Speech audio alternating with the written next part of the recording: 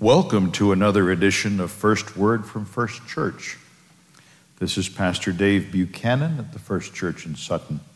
Please enjoy the message, and may God bless you richly through it. I'd like to begin this episode that I call God's Business Card with a few verses from one of my favorite Psalms, Psalm 103. The Lord is merciful and gracious, slow to anger and abounding in steadfast love. He will not always chide, nor will he keep his anger forever. He does not deal with us according to our sins, nor repay us according to our iniquities. For as high as the heavens are above the earth, so great is his steadfast love toward those who fear him. As far as the east is from the west, so far does he remove our transgressions from us. As a father shows compassion to his children, so the Lord shows compassion to those who fear him. For he knows our frame. He remembers that we are dust. I have heard people, or read of people, some even well-meaning preachers, who try to tell us that there are two different gods in the Bible. There's the God of the Old Testament. Sometimes they'll call him Jehovah or Yahweh because we don't really know how to pronounce the sacred name of God. That's been lost to antiquity. It is regarded as very holy in many circles. So even in our modern English Bibles, in most of them anyway, in the Old Testament, where that sacred name would appear, we have the word Lord in capital letters. If one of our Jewish friends is reading from the scriptures, the Tanakh, when they read that name, they come to the letters that symbolize the name. They say Adonai instead of the name, and that does mean Lord. So we carry that over into our English tradition. So if you're reading your Old Testament and you see Lord in capital letters, that's the name too precious, the name too special for us to even really know how to pronounce it. I know that's a little bit mysterious, but think of it more as holy than it is mysterious. And they try to claim that this Jehovah or Yahweh, the Old Testament God, isn't the same as the God of the New Testament, the God of our Lord Jesus Christ, because the New Testament is about forgiveness and reconciliation, and the Old Testament is about thou shalt nots and the wrath of God, not the mercy of God. Well, that doesn't paint the whole picture. There are certainly elements in the New Testament where Jesus says, I came not to upend the law or overturn the law, but to fulfill it in all its letters, in all its requirements, in all its perfection. What I find very helpful is to remember how God introduced himself in the Old Testament. Now, the first time he spoke to Moses, Moses said, Who are you? Who should I say is sending me to free our people? God says, I am that I am. And as a form of grammar that means I am, and in being what I am and who I am, I cause everything that is to be. Now, that's all jammed into a couple of syllables that we can't pronounce, but it's close enough. I am is one of the names of God that we use even in English. But later on, Moses had a lot of interactions with God directly.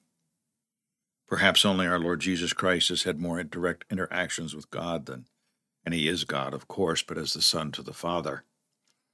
Moses, in fact, used to go to the tent of meeting and come out and have to wear a veil because he had such a divine sunburn from being in God's presence that the others couldn't bear to look on his face.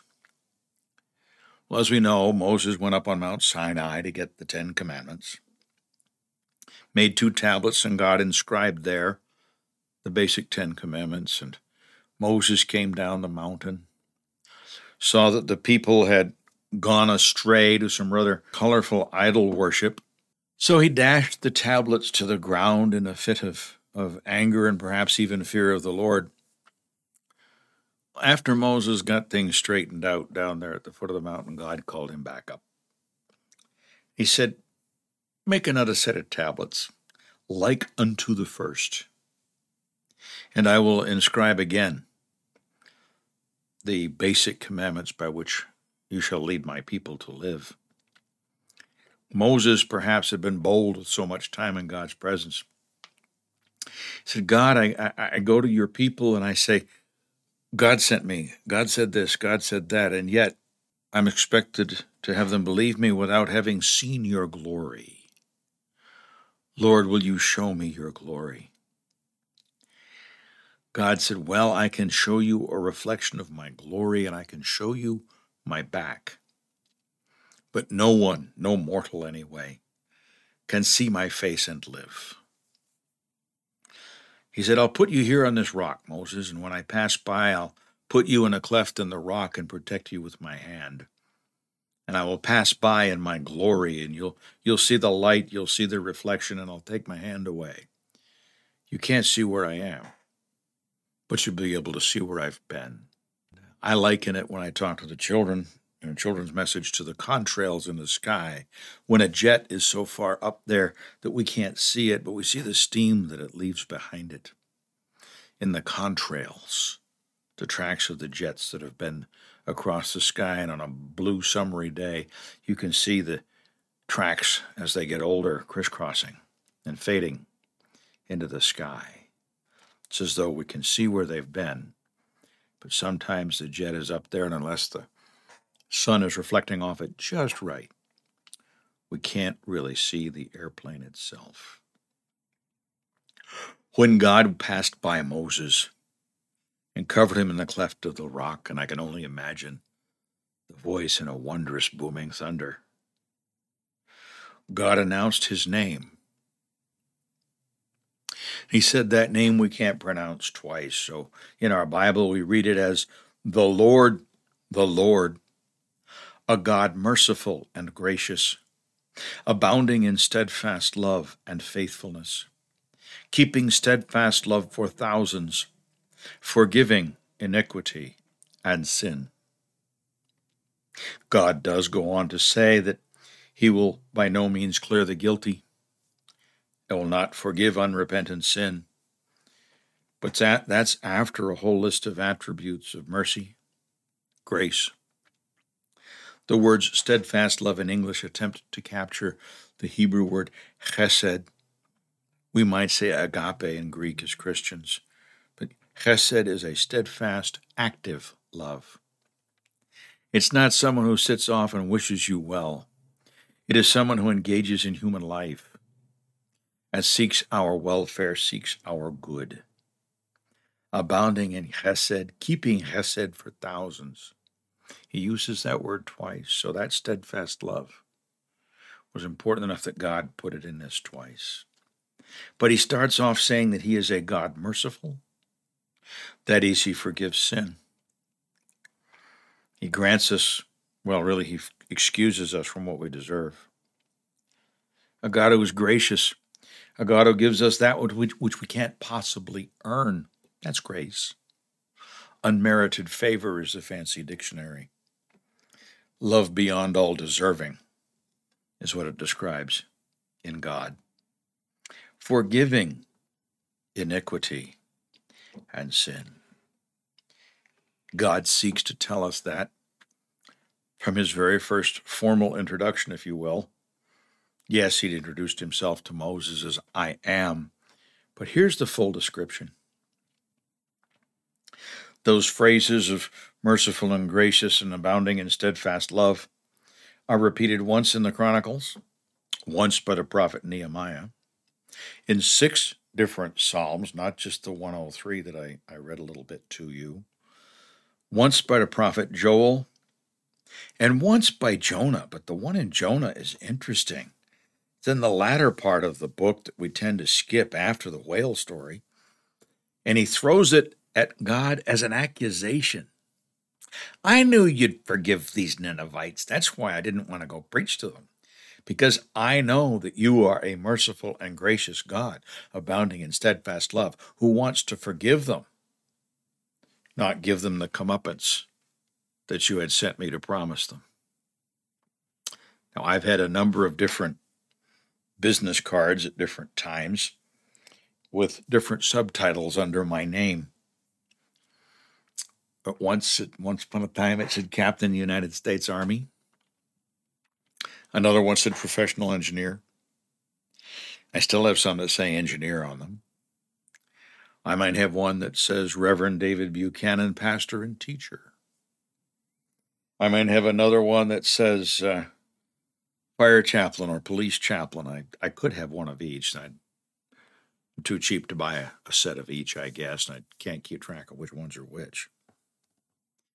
But when I picture a business card for our Lord God, this phrase, the Lord, a God merciful and gracious, abounding in steadfast love and faithfulness, keeping steadfast love for thousands, forgiving iniquity and sin. I picture a business card with some symbol representing that mystical name, the Lord. And the next line down being a God merciful and gracious, abounding in steadfast love. That's how I picture God's business card.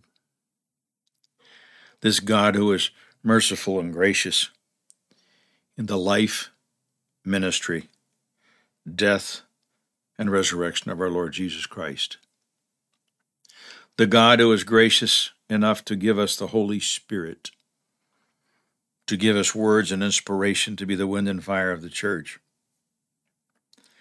How is that any different from the God who is I am at the burning bush? Or the Lord, merciful and gracious, when he passes by Moses at the cleft in the rock. The Lord who has to straighten his people out repeatedly in the Old Testament, let's face it, he still does today, but always comes back to them, always draws them back to him and welcomes them back. That's a God who is merciful and gracious. From the very beginning of the story. Don't let anyone tell you any different. Picture God's business card. The God of Abraham, Isaac, and Jacob, the God of Moses and his chosen people, the God of all peoples of the world in our Savior Jesus Christ, who is so merciful, so gracious, that he came to us, shared our very humanity, shared in his very creation by walking among us, and gave himself up, seemingly to forces of evil, to end the story, but in so doing brought the story to a greater glory and the promise of an even greater finish for each one of us. Picture God's business card before you always. The Lord, a God merciful and gracious, abounding in steadfast love. May the blessings of that Lord rest upon you, lift your hearts and enlighten your minds this day and all your days. Amen and amen. Thank you for having joined us for First Word from First Church. We pray that God has blessed you in some way, in his way, through the message that we have just shared with you. Please join us again. May the Lord bless you and keep you. May the Lord make his face to shine upon you and be gracious to you. May the Lord lift up his countenance over you and give you peace. Amen and amen.